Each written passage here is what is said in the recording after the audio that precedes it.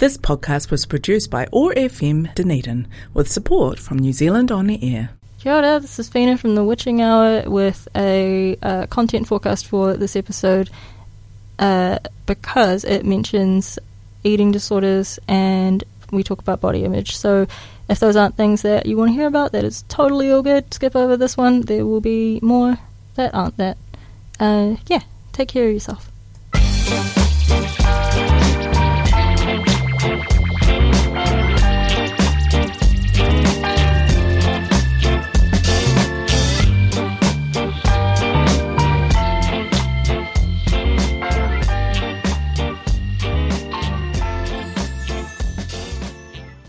Kia ora, welcome to the Witching Hour with Whina on OAR FM or other podcast places. This is the first episode for a long time, and I have a guest on with me today, which is lovely because it's the first one in a long time as well. With my wonderful friend Madeleine, who is an incredible poet and artist, and we met last year, and I'm just super stoked that I know this person and that we get to have you on my podcast. What's happening? Madeleine, hello. Hi. How are you? I'm really good. Yay. Thank you so much for having me on here and saying those nice things. Oh, you're so welcome. Like, I should have, prepped a thing to say about you and what you do, but I don't prep anything for this. Yeah. So, it's better that way. Yeah. It's literally, it has been better that way so far, so we're going with it. Is there anything you want to add about yourself before we get into... I think I really like what you said. Yeah. Okay, maybe cool. That's it. I was going to say, yeah, I mean, I'm also a painter. I'm also queer, which, feels really strange to say sometimes out loud. I'm so proud of you for saying it out loud. Woo! And into a microphone. It's so important. I would also like to say right now that I'm Canadian. Mm-hmm. Just because people, potentially will wonder, because it seems to be a trend. Yeah. I'm Canadian, and I live in Dunedin, obviously, and have been in New Zealand since last January. January 2020. It's my home now. Yay! And, I'm so stoked about that. I'm still I was really stoked. We met at the Writers' Festival, the New Zealand Young Writers' Festival last year, which would have been September, and I haven't stopped being stoked. Same. Yeah, every time I remember, and every time I feel like we hardly see each other because we're both very airy, sort of not planning type people, and it just works. This just fell together so perfectly, right? And it's really nice, great. It's a very potent experience, I think. So it's kind of nice that it's it's one of those friendships. I don't worry about our friendship, even though if we're not in contact for a while, every time we are, it's magic. Yeah, so it just kind of works. I really appreciate you saying that because it's really nice to know that goes both ways. Because I feel the same way. I'm like, oh yeah, cool, we'll be chill, and it's really reassuring because I don't have that feeling often because I have so much anxiety. But but it's you're really chill, so I know that it'll be fine. And the other thing I was going to say is gone out of my head, but I'm having thoughts about witch things and divine timing and stuff, and we can have yarns about that if you want to, because it is that thing we don't ever. I feel like we don't ever have to try to kind of hang out or make stuff work. It just works sometimes, and when it does, it's really cool. Which is a really nice way to go about things. I think I feel like I should go about more things in my life the same way. Yeah, I often feel a lot of pressure to try and level my friendships up to a point where I feel so secure and I don't know, obviously you know me and you're a similar type of person where you're kind of willing to talk about lay yourself out on the table and talk about stuff that is really intense or really painful, and I think it's a beautiful thing to be that open. But I've experienced kind of since moving here especially some people are not ready for that, obviously. A lot of people aren't ready for that. So with you it's I've never had to worry about where we stand because even if one of us doesn't respond for a long time, I'm not worried about what's going on. But with a lot of people I've met in the past, I felt I was too much, and I needed validation from them, and I needed to really quickly get to a point in our friendship where I just felt secure, but maybe it just wasn't meant to be, or maybe it's just one of those friendships that's not like that, that's not deep, which it's kind of lame, to be honest. Those are a little bit lame, but I guess they're also kind of necessary. Yeah, it's really interesting, the sort of I don't know. I find relationships really interesting in general and how people relate to each other, and the sort of, like, I really like the sort of friendship that we have where you don't kind of need to do anything for it to still be there. Yeah. And partly because, like, I know that I won't. Like, if this was the sort of thing where, like, we had to kind of talk to each other every week, or, like, I had to reply to your text within the kind of hour for you to not get, like, grumpy that I hadn't replied, this would not work because I don't. Like, I just won't. I won't reply for, like, 3 days because I'll go, cool, I got a text from this person who I think is really cool. I'll get that in a minute, and then I clear my notifications, and then I just forget that it's there. And then it's been, like, a week and a half, and I go, like, scroll through my texts and go, shit. I've sent you, like, 18 texts in a row. Yeah. It's great. I love like, to do that. And I appreciate it as well. And then I, like, because when I do, because I will get to it, and when I get to it, I get to, like, hear your thoughts, and it's really nice. And this is just going to be us going on about how cool it is being friends with each other the whole time. But, like, I mean, that's fine. It's my show. We can talk about whatever we want. Yes. One of the things that I wanted to talk to you about also was, like, your kind of approach to creativity and your creative process, and, like, whatever you want to talk about in painting or in poetry, because that was one of the things that I wanted to do with this podcast initially anyway, was talk about creativity and different people's approaches, because everyone approaches it so differently. That means you can't really do it wrong, which is really nice. And also, like, because my whole thing that I try to do as I go through the world anyway is remind people that you're fine. Like, you can do the thing. If you want to do the thing, do the thing. If you want to write a poem, write a poem. It doesn't have to be a good poem. You know, what's a good poem? Art is subjective. If you want to make something, you definitely can. And, you know, here are some things that I found that have helped me with that struggle, because, oh boy, it's a struggle trying to make stuff and trying to not feel terrible about yourself while you're doing it. But, like, it doesn't need to feel terrible. You know, like, that's my whole thing. Is like, you don't need to hate your art. You can just make things, and that's fine. Yeah. It's definitely, I mean, like, I think I've been, like, a closeted artist for, like, a very long time. Like, I think I've written poetry since I was a child, and I think I've been painting forever, but I never thought that I was good at painting. I also, likewise, didn't think that I was really good at anything, so I've kind of been, like, really, really hesitant to put any of my art out there. So my process, because of that, is, like, it's always been very sporadic, because there's never been any pressure. Now that I have started to kind of, like, put myself out there a little bit more, and, like, even just put photos of my art on Instagram, and, like, when I meet someone and they're like, what do you do? It's really hard for me to say, like, I'm a poet, or, like, I'm an artist. I like to just say, like, I'm an unemployed artist, because it's true.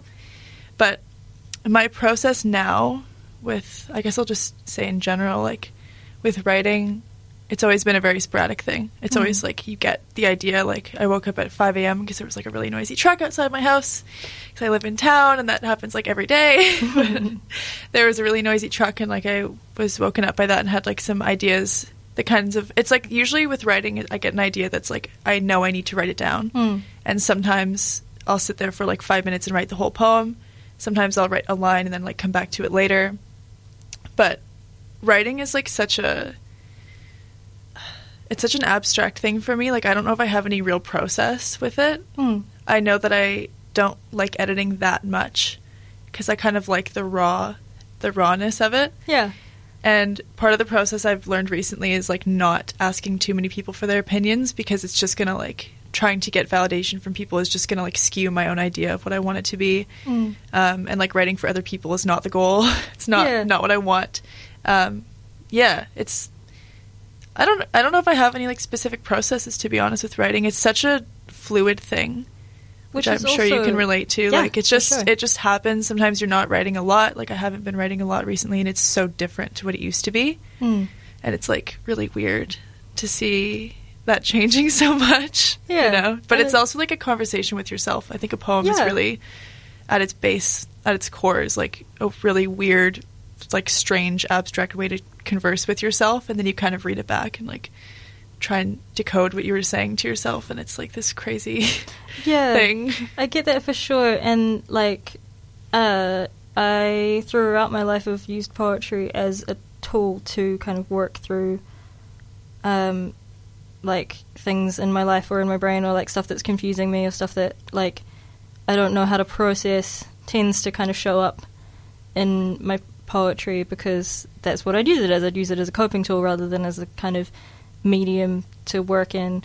And it's only been sort of in the last kind of year or so that I've considered it as like, oh, this is just a form that I work in, and I don't have to be feeling bad about something to do this. Yeah. But also it is really useful for that as well. And it's like things will come up in poems that I write that I'll kind of look back at after and go, didn't know I was okay, like that's in my brain. That's good to know about. And there was something I was thinking of. I went through my laptop a while ago and found a bunch of old poetry from when I was like in my first kind of couple of years at Polytech, kind of just out of home, in a terribly abusive relationship that I didn't know was abusive yet, like that kind of stuff. Yeah. And I was like, I found all these poems that I remember writing, and I remember thinking that they were bad, and I found them and read them, and I went, those aren't as bad as I remember them being. That's like not terrible. This is all right stuff. I'm all right at this. And so like I think having distance between you and your stuff is often quite helpful, but I also kind of went, wow, I was having a really bad time. Huh? Like, it's like I didn't think it was that bad. This is not the writing of a happy person. And like it's I don't know, it's cool to be able to have it as a kind of introspective tool, I think. I don't know, I've gotten way off track here. No, it's totally, we're just talking about writing in general, true. Like writing definitely is a coping mechanism. Like I look at the stuff that I used to write in like these old like watercolor notebooks or whatever when I was like sketchbooks when I was like 13, and they were so bad. It was just like the most basic rhymes and like writing about heartbreak and like 13-year-old poetry is like so good though. So good, but it was like even when it's bad, even when you look at it and go, oh my god, I can't believe I wrote it. It's so good. I love teenage poetry just so like much. It's so raw. Yeah, exactly. And even stuff I wrote when I was probably like 9 and like obviously have had no relationships beyond like a friend at school being my friend, and like I don't know what anything is. Like I'm 9, but like just writing down words and like trying to be. I've always wanted to be a musician, and that's a dream that's like only starting to come to fruition a little bit now. But like I look at stuff I was writing that it's like disguised as a poem, but it was clearly supposed to be like a love song of some kind, which is was probably just me ripping off a song on the radio, to be honest. Stop doing that though. Like stop. Yeah. You know. Well, I don't know. I was 9 also, so it's okay. Oh, yeah, well, that's true. But also, this is the thing that I feel like we talk about a lot, because it's so easy to be self-deprecating about, like generally, and especially about things that you make, and like. And especially, like, I feel like especially kind of in New Zealand society where, like, there's, like, the whole tall poppy thing, you don't want to be too kind of, you don't want to appear to be any kind of full of yourself, and that can really easily, like, the kind of, it's easy to go the kind of self-deprecation way in order to avoid that, but also because it can be a source of humor or whatever, but also there is no need.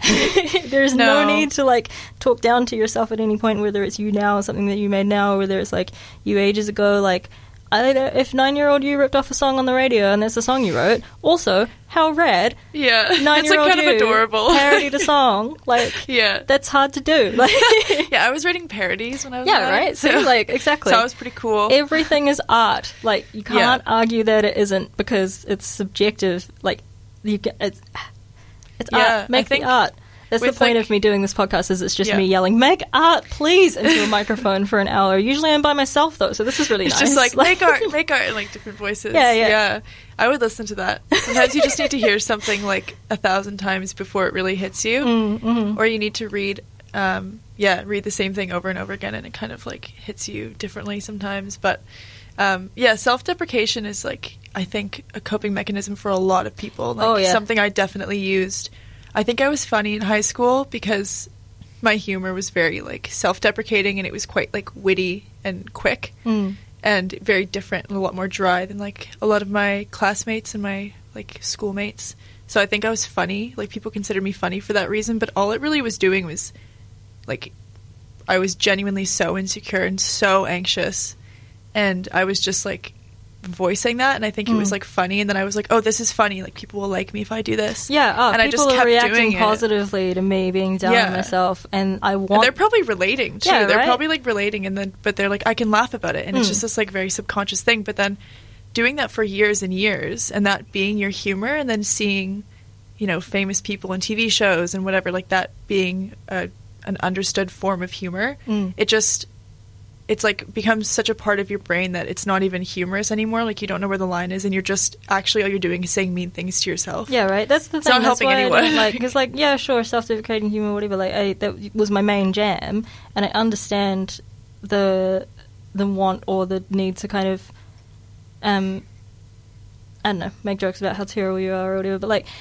it's, and even when it's like, because it was like when I was using it as like my main kind of form of humor, it was because other people found it funny, and I was like, oh, cool, I'm getting these positive reactions that I want from my friends, and I don't like myself anyway, and so it's no big for me to, like, say this all the time, but it sticks. Yeah, it like, does. even when you don't think it does, and even when you're just like, oh, no, it's fine, I'm fine, I'm, you know, distanced from this, and it's just to be funny, I think you got to always consider why it's funny, one, like, genuinely dig at why, if you can't initially see why it's funny, dig at it, because there's a reason that you can't see why it's funny. It's because it's not funny. And like, it's, you know, I just, now that I think partly getting older has like really helped me to kind of gain more perspective on self-deprecation in particular, because also like I do that thing where it's like, oh, it's fine for me to say this stuff about me, but it's not fine for you to say this stuff about you, because I can see from out here how wonderful you are and how painful it is for you to feel these things about yourself, because regardless of, you know, you're using them for jokes and you're using them as a laugh or whatever, there's a reason why you bring that up in the first place, and it's so often because it does hurt somewhere in there, and like and it's a lot easier, I think, to see in other people than it is to see in yourself that, like, oh, this, yeah, sure, these are just jokes or whatever, but it hurts you to say this, and I don't want you to have to go through that. Yeah, like if you said something that was insulting your 9-year-old self, of course, my first instinct would be to say, what? Like, yeah, you're right? 9, like you were just a little kid doing your thing. Exactly. And I had such an interesting thing I wanted to say. Oh, maybe it wasn't. Maybe it's okay. I feel this. Okay. I think also it's easier, like it's really hard to say something nice about yourself sometimes and not immediately insult yourself. Like, go back and insult yourself. Like, you don't have to balance that out. You can just say nice things. But you don't want to appear too confident, because we've like always been told that being too confident, especially as a woman, like you can't really be confident, because then people just sort of write you off as like being full of yourself. But if you're not confident, then people just, you know, there's just like there's so much else that just goes against you, like no matter what you do. Yeah, it's really tricky. It's a really tricky thing to try and balance, especially in a culture where like it's not the go-to good thing to be comfortable with yourself. Yeah. And there are reasons why it's not the go-to thing, and the reasons, you know, are pretty much all based in like the cis hetero patriarchy kind of racism, all of those things, classism, all of that. Basically, if you feel bad about yourself, a lot of rich white people make more money, and so they want you to feel bad about yourself so that you'll buy their stuff so that they'll make more money. They don't care about you. They care about money. And all of this stuff is so ingrained in our media and in advertising, and it's pervasive and everywhere, and it's like, basically, the happier you are, the grumpier rich old white men will be, and I really like that.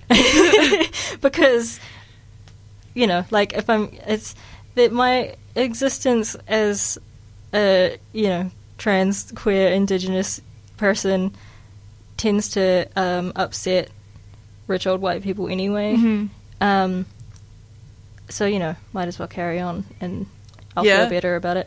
I don't know, that was one of my main motivators, honestly, a few years ago, of trying to, like, kind of be happier generally, because I think everyone broadly wants to be happy, because being happy Of feels course. nice. Like, Yeah. and you know, Everything feels better if you're happy. right? And like, one of my kind of main motivators to try and like feel better about myself, or like accept myself where I'm at or whatever, was like that kind of existing in opposition to these kind of authority figures and stuff was like gave me something to hold on to, kind of, and like, you know, if I'm sitting here feeling bad about myself, that's what they want. Like, Yeah, exactly. That's what they want. I don't want to give them what they want. Yeah.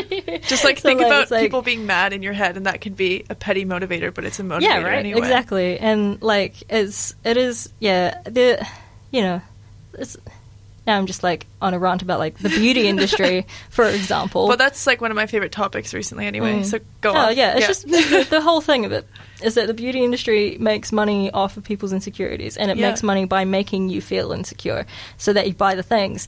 And they're not ever going to make you feel secure, because that would defeat the purpose, and they wouldn't be able to continue to sell to you if you felt secure in yourself. Like, if particularly in relation to gender, like you were talking about, like, if every woman tomorrow woke up and was like felt comfortable and confident about who and how they were, so many businesses would go under. Yeah, well, if we all felt better about ourselves, would we all be like going to Glassons every 4 weeks or whatever to get the new line of clothes that they have, and then selling them on Facebook Marketplace next month because you like want to buy more? Like, it just doesn't. It doesn't make. Yeah, it doesn't make you happy to like to buy these things. Obviously, we all understand this like basic concept, but we keep doing it anyway. And like, I've fallen into that so many times. Yeah, like, if I just get this thing. They're good at it. There's a reason why people fall into it. Yeah, if I like buy these new clothes that I really want, like, I don't actually really want them. Yeah, and I'm like, just trying to fit into something else. Yeah, exactly. There's like the thing of like, I don't know, like I used to like, when I went and got my haircut, I'd taken a photo of someone with a cool haircut that I wanted, and then get my haircut like that, and then be disappointed that I didn't look like that person in that photo now. Like, and it's like, I feel like it's a similar sort of thing where like, you know, you do all these things to try and fit into your idea of what someone else wants from you, because you can't ever know what other people want from you, like, truly, because you're not in their head. But also, you're not here for other people. Like, you're not here to be what your, I don't know, friends say you should be, or what your friends shouldn't be saying you should be saying anyway. If they do, they should just like you. Like, it's, you know, like, you're here to find out what you like to do and how you like to be and who you like to be around, and then do those things. If you're spending all your time trying to fit into what you think someone else thinks you should be, like, you know, I say this because I spent most of my life doing that exact thing, and I'm trying really hard to not do it anymore because it's just a waste of time.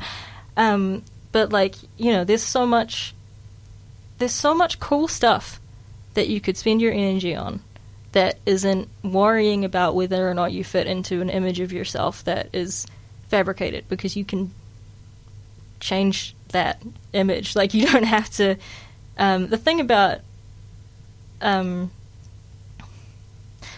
societal ideas is that they're ideas, and you can choose whether or not to engage with them, and you can choose to like come up with your own idea of how you want to be and go with that, and that's totally okay. Like, that's an okay thing to do. Like, if you don't want to wear a bunch of makeup, you don't have to. And if you want to wear a bunch of makeup because you like it and not because you feel like you have to cover up your existing face, like, or like fit thing. into a standard, like. On the topic of hair, do whatever you want as long as you're happy about it. As long as you actually want it. But it's really hard to know. Like, I've always had like long hair, like very thick and like healthy, beautiful long hair, and I've always really, really identified with that hairstyle, and it's very much that hair that I've always had has always fit into like a societal conventional beauty standard of femininity. I always struggle with that word. Femininity. So many N's. Yeah, so many M's and I's and T's, and That's just my creaky chair, sorry. And like, every time I've ever gotten my hair cut, the hairdresser has always said like, don't cut your hair short, it's so long and beautiful. So I've always just thought like, and it is, like, I like how it looks, and I like having that much hair. It keeps me warm in the winter. But a few weeks ago, I just kind of was like I've been embracing a little bit of more of a masculine energy and a masculine you know, like in my clothing choices and in other parts of my life for a while, because it's just like I don't want to try and keep up with any like ideal, like you mentioned, but kind of finding what's best for me. And so I like really sporadically just like cut my hair to like shoulder length, which is that's like 5 inches that I cut off. Just like I took a pair of scissors, took half my hair and cut it off, and I was like, no, why did I do that? And then I just cut the rest, obviously, because I needed to cut the other half. And then it was just like I was really sad for like a week, because I mean it was not a good job. It was super uneven because I just like cut it with like paper cutting scissors, but yeah, just like scissors that I used to cut like my acrylic and watercolor paper. Like I just, you know. Great. Yeah, sometimes you gotta. And then it was like, because it was so thick, it was just like really like big. Like it just didn't look right. And I was feeling pretty down about it, because I had lost some level of like a feminine conventional beauty standard of femininity. And I was like really sad about it. And I was like, this hair is like part of my identity, and it's this like big thing. And it was so pretty, and it was so pretty, but so is shorter hair, and it's not like, it wasn't even that big of a difference. And then I went and like went to an actual hairdresser and just said like, I just got layers and like got it thinned out, and I really don't like how it looks, because I don't think the person did a very good job, I'll say that. But she didn't really like listen to what I wanted, and like thinned it out way too much. So now my hair feels quite thin, which I've never had before. And like I look in the mirror and I don't feel like I look like myself, but I think I'm trying to like fight against that, because I think the only reason why I feel that way is because I don't look as much like whatever beauty standard I was like fighting so hard for so long. But like I don't know why that matters. I don't know why it matters so much to me. I guess I do know why, because it's been, like I said, every time I've gotten a haircut, every like, you know, when like random people compliment your hair, it just keeps solidifying, or compliment anything about you that fits into some standard. And like being tall and slim my whole life is like the same thing, where like people always compliment you on that, which is like, this is a big topic, but like that's how I got an eating disorder, is like people constantly telling you, commenting on your you know, child body, that you're tall and skinny, and then getting to an age where like you might gain weight because you're going through puberty, and like you have hormone changes, because bodies change. Yeah, and like now being an adult, and like sometimes thinking I'm over my eating disorder, but I'm not. I'm just like content with my body until I gain a little bit of weight, and I just go back to like my whole life being conditioned to think that like tall and skinny, good thing, stay that way, or nobody's gonna like you. And like cutting my hair is the same thing. It's like, if I don't fit into this exact box that I've been in for a long time, then no one's gonna like me, and I'm gonna die. Like, yeah, and it's a really easy trap to fall into. And also like, if that whole thing of like, if I do this, no one's gonna like me, is never true. Exactly. Unless like the thing that you're doing, if the thing that you're doing only involves yourself, it's not gonna make no one like you. Like, yeah, and if someone didn't like me because I cut my hair, yeah, or like because I gained weight, like I don't think they're really worth your time at that point. No, and I would never feel that way about anybody else. Like if any of my friends obviously made a physical change, that doesn't affect me. I would just be like, great, cool hair, looks awesome, proud of you for trying something new, and then like move on. Yeah, like it just doesn't matter. It's also just hair. Like hair is such a weird thing to obsess over. It like, is, but there's like, just you know, the stuff again, growing out of your multi-billion-dollar industry. Like, yeah, it's also something that makes so much money. So it's not just something that grows out of your head. Like everything on your body, it has to be commodified in some way. Yeah, exactly. Like I used to have really long hair as well. It's quite short at the moment, but like when I like growing up, it was like always like waist length at least. Whoa, really? And yeah, I can find you. I can't imagine you with long hair. You just like, you suit short hair so much. Oh, thank you. Every hairdresser that I had growing up was the same as like you were talking about. Yeah. It's like, are you sure you want to cut it? Are you sure? Are you sure? Yeah. Like, oh no, it's so beautiful. Why would you cut it up? And like, because I want it. It's mine. And like, but it took me a long time to kind of go really short, and then once I did, it was really hard to like get it longer again. But, like, yeah, and but like it's, you know, I cut it all off, and it was fine. It just no one died. Yeah, everything was okay. Everything kind of just kept ticking over, because like weirdly the, you know, kind of shape of your body doesn't really affect anything outside of you, and how it affects you is like, I was going to say is largely up to you, but that definitely depends on a lot of things. But also, like, I don't know, this is all just going to turn into me ranting about, like, hey, you're okay, because Literally, you are. Like, you're fine. You're just doing your best, I think. Like, Whoever, that's the thing. you as in anyone who's hearing this. Like, yeah, like, you specifically listening to this in your ear holes right now. You're fine. You're doing good. Keep doing what you're doing. Like, it's... We're proud of you. Yeah, I'm really proud of you. And it's like, that's a thing that I can say genuinely, and I can mean it to, you know, people who, like... I don't know who's listening to this. I don't know who you are. I'm sorry. Like, message me. Thanks for listening to the podcast. Do you want to be friends? Yeah, right? And, like, but I can, and I frequently do on this podcast, go, you listening to this right now, thank you. You're wonderful. You're doing so much better than you think you are. Because it's true of every single person that you meet. Everyone's trying so hard all the time. Yeah. And, just like... being alive, it's, like... It's so hard. So, like, kudos to everybody. Yeah, right? You've made it here. That's awesome. You have a 100% success rate at, like, getting through survival. Days. And that's so cool. Yeah. Like, yeah, get some more days under your belt. Keep going. Yeah. Keep swimming. Yeah, exactly. Just keep swimming. Don't, I mean, I'm really glad that you can't really sue people in New Zealand, so I can probably just say that and it's fine.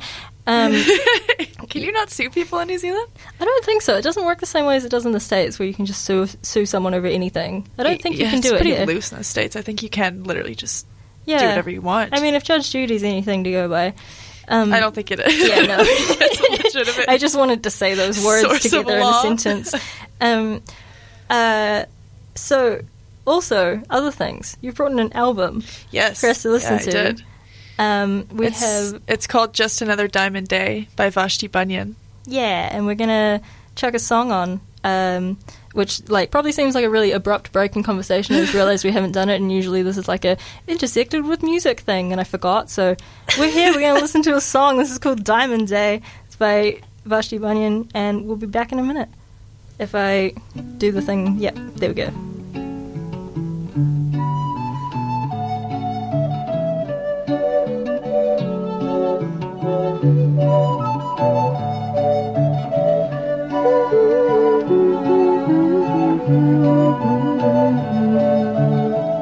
Just another diamond day, just a blade of grass, just another bale of hay, and the horses pass.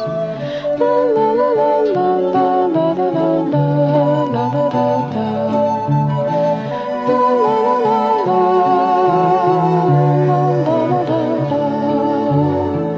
Just another field to plow, just a grain of wheat, just a sack of seed to sow, and the children meet. La la la la la, la la la la la, la la la la la, la la la la. Just another life to live, just a word to say, just another love to give, and a diamond day. La la la la la la la la la la la la la.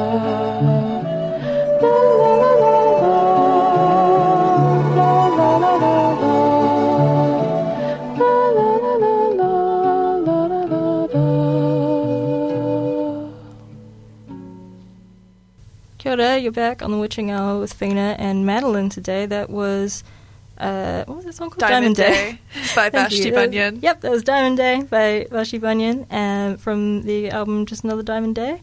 And it was so pretty. That was such a pretty song. Thank you for bringing this in. Yeah. I haven't heard this artist before. Thank you to my flatmate Stacy, who has such an interesting taste in music. He plays really ambient music sometimes. He put this on one day, and I just fell in love with it. It's such a beautiful album. It's That's great. Thank he you also for loves bringing it in. Aldous Harding. Oh, cool. Yeah, that makes Burning sense. Passion. Yeah. Yeah, I can see you, and I could see the smile on your face when you're saying that, but I could, hear it in your voice as well when you're talking about this, and it's so cool. I love it when people... This is why I ask people to bring music on with them, because I love that thing so much of, getting to share things that make people happy that way is really cool. And we were talking while that song was on about gender and beauty standards still, and these are two of my favourite things to talk about. I'll talk all day about these things, but you were bringing up a point about the words pretty and beautiful. Yeah. Yeah. Well, I want to know what you kind of think about this, but like the word beautiful is a word that I use to describe like a really nice meal or like a friend of any gender, really doesn't matter. But I feel like typically beautiful is like, it's a really overused word to describe a lot of the time like a feminine thing, like a woman or like a feminine person or whatever, or like a man who has like feminine features, whatever that like even means. But I'm doing air quotes, you can't see it, but yeah, I want to know why that's like the go-to for like a feminine beauty standard. Yeah. And why it's not more like widely used for lots of things. I don't really know where I'm going with this, but when we were talking about your hair, like it just made me think of that and why certain things are described as pretty and certain things aren't, when like short hair can be pretty, long hair can be pretty, no hair can be pretty. Like what is that? I feel like pretty tends to be ascribed a lot to femininity, like you're saying, and beautiful as well, even though also you can call anything beautiful. I call everyone beautiful, but like for example, I was hanging out with a non-binary friend of mine, and I said to them they were beautiful because they are, and they said to me, you say that a lot for someone who like doesn't do the whole gender thing, and I just hadn't thought about it like that before, because I'll call anything beautiful, but that's not necessarily how it always goes across either.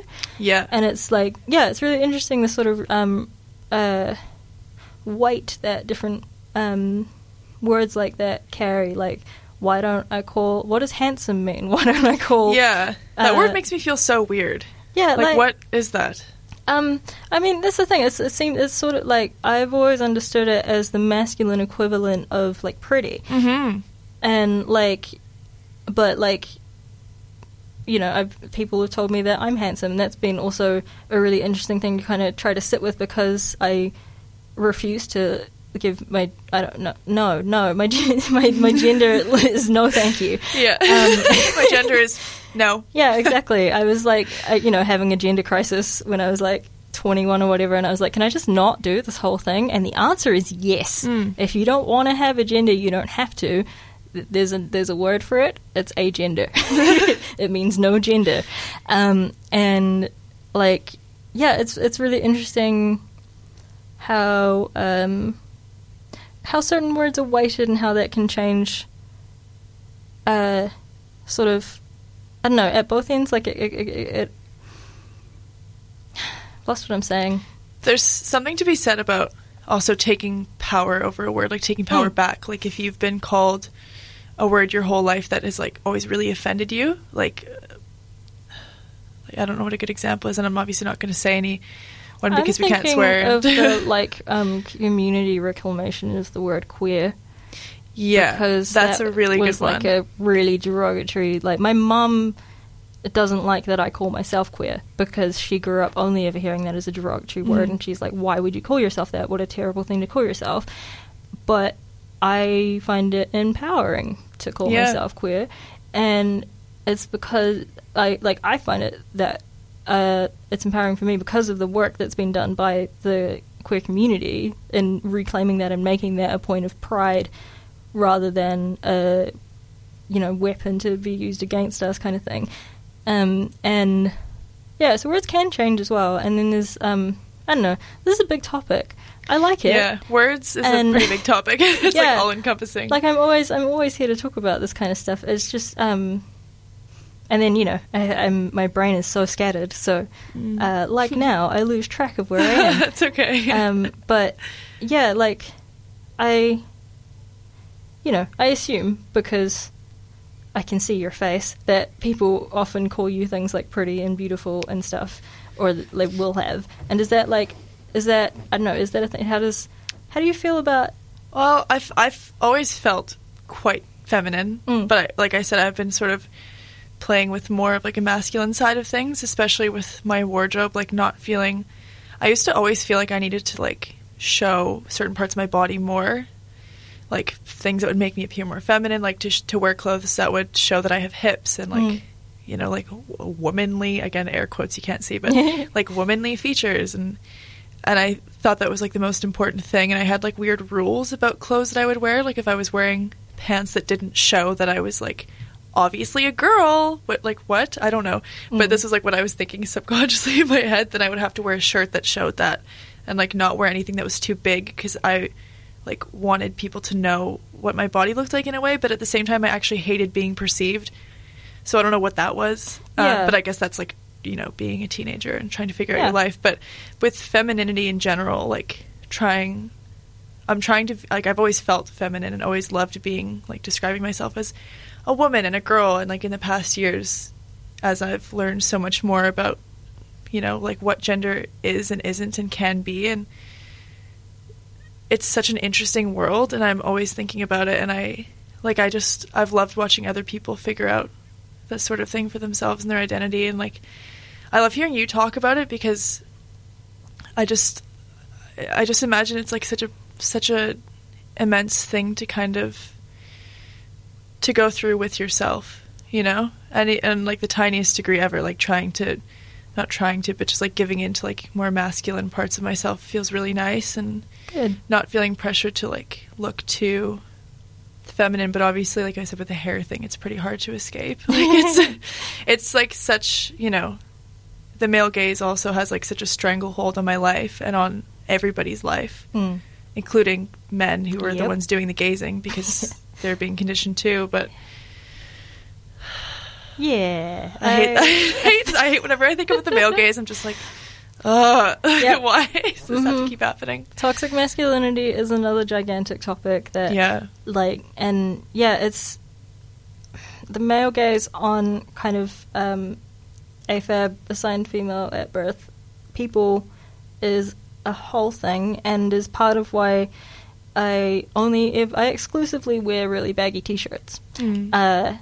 So that people can't look at me, but also because, like, of my own kind of gender things and body things, I don't feel comfortable much in tighter stuff, and that's like my own stuff to kind of work through, or not, you know, whatever. And but it also was an active thing that I did to, because I didn't like the way that I was being looked at when I didn't do it, and you know, which sucks, because like I don't, you know, it's that thing of like I shouldn't have to change what I'm doing to stop someone else from behaving a certain way, when like that mode of behavior is inappropriate to begin with. Like, please stop looking at me like an object. But like, it's gross. Yeah, it is, and it's unfortunate because it's trained. You know? Yeah, no one's born like that. Like, we're not born, like, perceiving people in this horrible, negative way. We have to learn it. And it's awful that we all learn it. And we all learn it to just demonize other people. Yeah, like, I, you know, grew up and went through puberty being like, I'm a girl, I should like guys, I should dress these ways to gain the attention of dudes. And, like, you know, later I was like, no, I'm gay and I don't have a gender, go away. But, like, but it took me a minute to get there, and I got there through this, like, weird convoluted path of trying to be, it's what we were talking about before, it's trying to be certain ways for other parties who have nothing to do with you as a person and who you are and what you want. And, like, those are the things that it's, you know, you're allowed to just focus on those things. You're allowed to focus on yourself. You're allowed to do whatever makes you feel more comfortable for you, not necessarily, well, hopefully not at all because of the reaction that you want to elicit from other people. Because if you're, you know, the more comfortable you get with yourself, the more you can be in your own corner, the less you need that kind of validation from outside of yourself anyway. Absolutely. So, like, which is, you know, one thing to sit here and say, and another thing entirely to do, and I'm working on it, and I'll let you know. But, like, it's, you know, the more that you can kind of back yourself, the less you kind of need other people to back you, and I think that can be really powerful. Because also, I just wear baggy t-shirts because I like them. They're comfy. Yeah, I was going to say, it just feels nice to wear, like, a large shirt. Like, this shirt that I'm wearing right now is huge, and, like, I can cover my body. If I button it up, you, like, cannot see what my body looks like. And that's really great sometimes. Because sometimes I'm being perceived in town, and I'm like, I just wish you couldn't see me. I just don't want you to look at me. Which is like a really unfortunate thing to have to be thinking about, but it's also... Yeah, it's like for safety sometimes. Yeah, which is like... Which is It awful. frustrates me so much, the amount of stuff that especially AFAB people do in an effort to feel safe outside around other people. And like, it as a whole, I could do a whole episode about just that. And We could. Yeah, we could. I'm probably going to have Madeleine back on here, so like we might do that. Another thing that I want to mention about wearing oversized clothing is like we're both pretty like we're both like straight sized people. Like I am usually like size 14 New Zealand. I don't know what size that is anywhere else, but it's sort of like I can fit into like basically I can go to any shop that has clothes in it and I can find something that fits me. And that and I wanted to mention, because we're both talking about wearing oversized clothing, that it's not that we're talking about like this top that I'm wearing is like maybe like a 14 or a 16, like, because I mentioned this specifically because of a wonderful woman who I follow on Instagram. She's at Fat Mama. It's PhatMahMah, and she's amazing. And was talking about not buying like oversized clothes just for the look of oversized clothes. You know, like people get like the hoodies down to their knees and stuff. Yeah. Because if you don't wear that size, because like for people who can't go into regular air quotes clothing shops and find things that fit them, it's really hard to find clothes to That's wear. very true. And then if like people who don't need super oversized clothes, that was my general use of the word super as a Yeah, as I an know what you mean. emphasizer. To, you know, if you're just buying them for the look, please be careful that you're not depriving people who have a hard time finding clothing that fits of that clothing. I just wanted to mention that. Like going to because the it wasn't op a thing shop that I'd and- thought about before. Going to the op shop and buying like clothes that are like a few sizes bigger than you actually need. It definitely, I don't know, it kind of rubs me the wrong way when there's like one section that is like a very small section, like at Toffs, for example. There's a very small section of like, it's like 16 plus. It's so tiny, and like you often see people going in there and looking at that like are clearly not needing that size for themselves. Like maybe they're shopping for someone else. I don't know. Try to like Yeah, try be to assume positive. the best about people. Yeah, like, but sometimes it is also like, okay, there's 20 articles of clothing there and 200, like we're at Toffs, there's 1,000 pieces of clothing here, and you're choosing to like go in that section where someone might come in here and only be able to shop from that section and might not even like any of that stuff, or might like one of those things but you just took it. Yeah, it's that thing. And I hadn't thought about that in relation to how I shop before, but I also never really went in on the like proper oversized as a look thing. Yeah. And then I was thinking about it and going, oh no, should I be wearing these tighter clothes that actually like are form-fitting on me in an effort to not be taking away from other people, but also the clothes that I do wear that do sit baggy on me are still like fairly small sizes because of the size that I am and the amount of like it's the thing, is please be considerate of other people while you're doing things, but also don't forget to consider yourself in that, because I am so much more comfortable in the clothes that I do wear than like, it's the difference between me being like really uncomfortable all the time or not. But it also like, I don't know, I had this whole big internalized dialogue in my head the other day about like whether or not I'm being selfish by buying XYZ whatever clothing, but like that was just like, that's a thing that I hadn't thought about in terms of buying clothes in larger sizes from like, at least 16 plus, but like we're talking about like, a size 30 hoodie, for example. Like if you're a size 14, maybe, you can buy a baggy hoodie, but also you probably don't need to buy the size 30, and that might fit someone else who otherwise wouldn't have been able to wear that hoodie.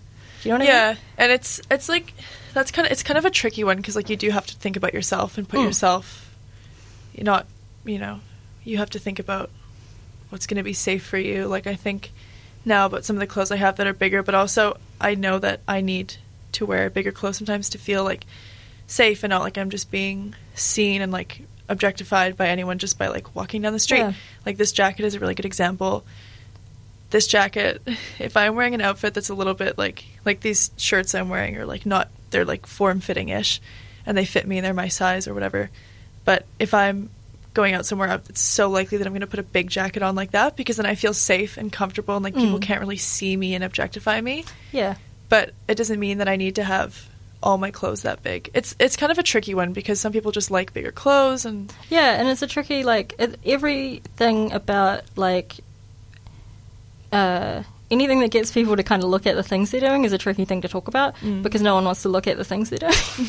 And I feel it, because I don't want to either. Yeah. But, like, I don't know, I wanted that to be a side note, because we were talking about wearing baggy clothes and stuff, and this thing is fresh in my brain. And I think I've sort of, now I'm overthinking it. But the basic gist is, as always, please be kind to yourself and others as much as possible. try to be good. Try to, like, that doesn't mean try to be perfect. Yeah, It's and it doesn't probably not mean, gonna like, happen. also, like, try and be good with yourself as well. Like, it's not try to be society's idea of good to your own detriment. It's try and be comfy where you're at, because you are you, and you have you, and you can be in your own corner, and you can, like, that makes everything so much easier. Because then you always have someone in your corner, because you have to hang out with yourself, like, a lot. Yeah. Also, if you're listening to this and you are looking at your closet full of, like, sweaters that are much bigger than you need them to be, that's okay. Like, Yeah. It's okay. Everything is fine. Yeah, it's the same thing, not coming for anyone specifically. Not coming for anybody. It's just like it was just a side something to note. think about, It was really. a side note of a general issue to be aware of, because it Yeah. was an issue that I was unaware of until very recently.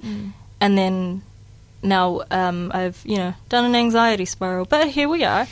And I think we probably have time for another song from this really pretty album before we head out. And we might just end on a song, actually, I think. So I think so. I think we're getting there with time. Yeah, because I just really like talking to you. So this has been the Witching Hour with Whina and with Madeleine this time, and we will hopefully do another thing like this at some point. I'd like to. Yeah, if you'd would love like to. And we can talk more about poems and art and society and the generalness of being a person. Thank you so much for listening to this, you specifically, and you generally, listeners. I don't know who. I have no idea who listens to this, which is, like, always makes recording them a wild time. But this is another song by Vashti Bunyan from the album Just Another Diamond Day. This is called Timothy Grub. This has been The Witching Hour. Thank you for listening. We'll see you in the next one.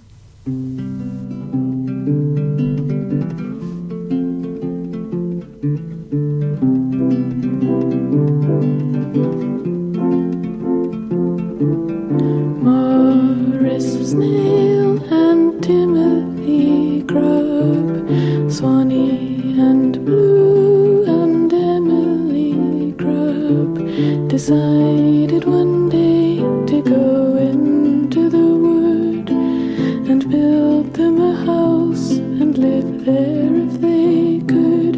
And they stayed there a while in the trees and the rain, till one day two blue men said, "You're all insane, and to please not come here again." They had a green car called Happiness Runs. Friday comes and happiness runs out of petrol, and everyone gets out to push, and suddenly see through a gap in the bush a real caravan, just like the one in their dreams. The gypsy doesn't want it, for nowadays it seems his home stays in one place and gleams. He told them that he had a horse down the lane. Saturday morning they went back again. He showed them a shed that was built out of tin. He opened the door and they all peered within, and there lying in straw star on her forehead, and eyes full of light, and they all fell in love at first sight. They thought and they thought about having Black Bess. Timothy planted some mustard and cress.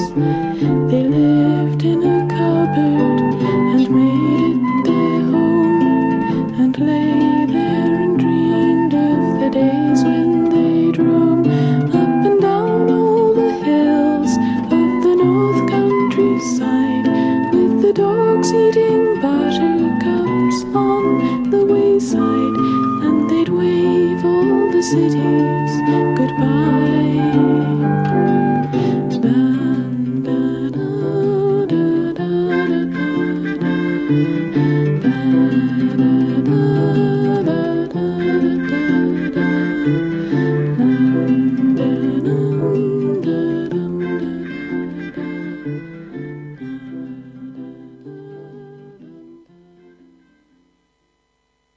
This podcast was produced by OAR FM Dunedin with support from New Zealand On the Air.